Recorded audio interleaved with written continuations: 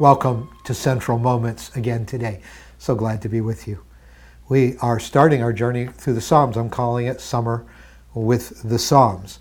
And at least for this first week, we're going to take the first 5 Psalms in a row, and then we'll start skipping over some of the Psalms to get to other ones.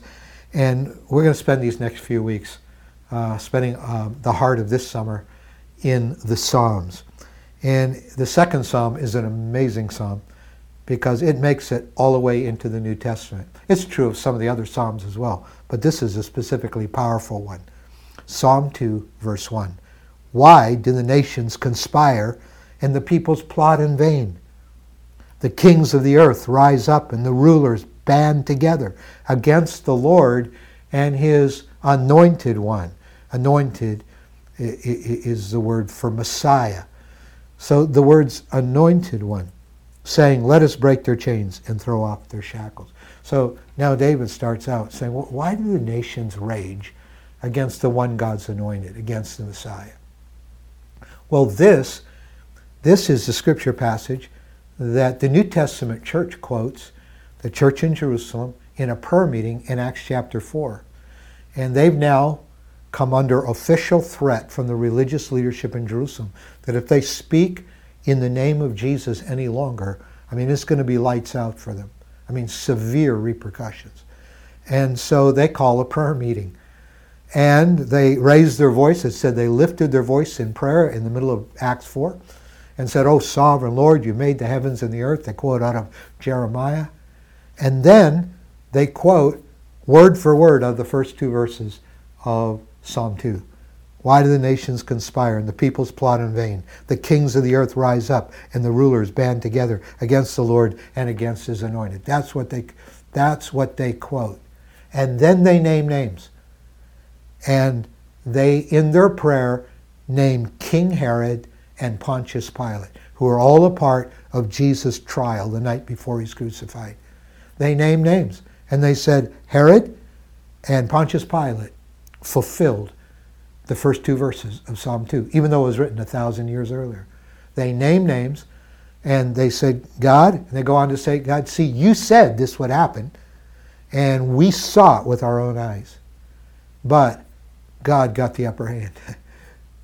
And the Jesus that they killed, you rose from the dead 3 days later. For verse 4, if we go back to Psalm 2, it says, the one enthroned in heaven laughs, and the Lord scoffs at them. And Resurrection Sunday was God getting the last laugh.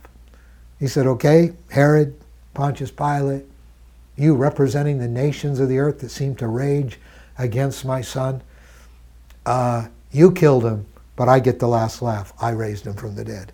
The one enthroned in heaven laughs. The Lord scoffs at them. He rebukes them in his anger, terrifies them in his wrath, saying, I have installed my king on Zion, my holy mountain. And then he goes on to talk about their very unique relationship, Father to Son, Heavenly Father to Son, Jesus.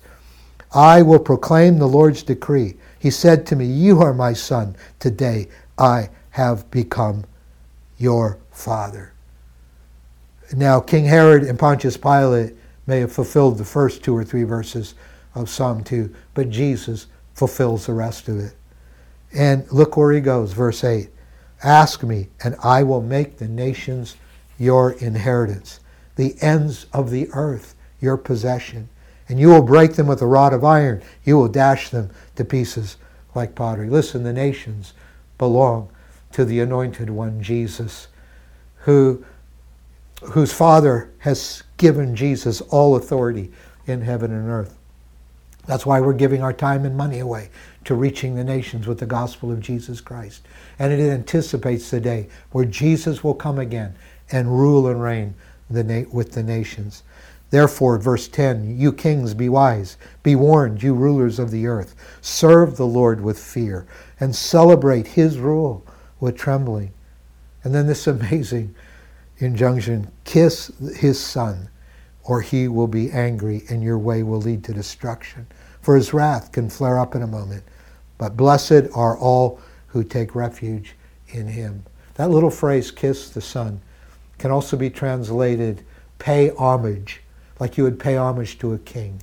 And we're told in the Old Testament when Samuel anointed Saul to be the first king, he poured the anointing oil over him and he kissed him.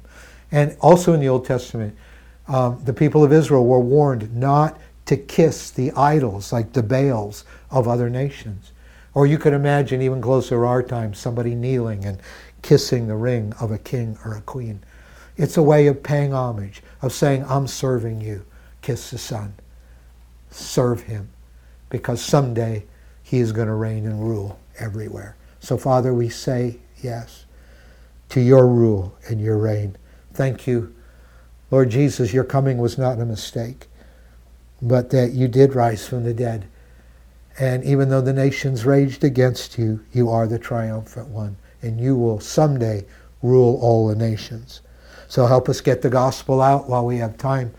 And may we today, in this day in our lives, may we make you the King. May we kiss the Son. May we pay homage to Jesus today and worship you and serve you. In your name, amen.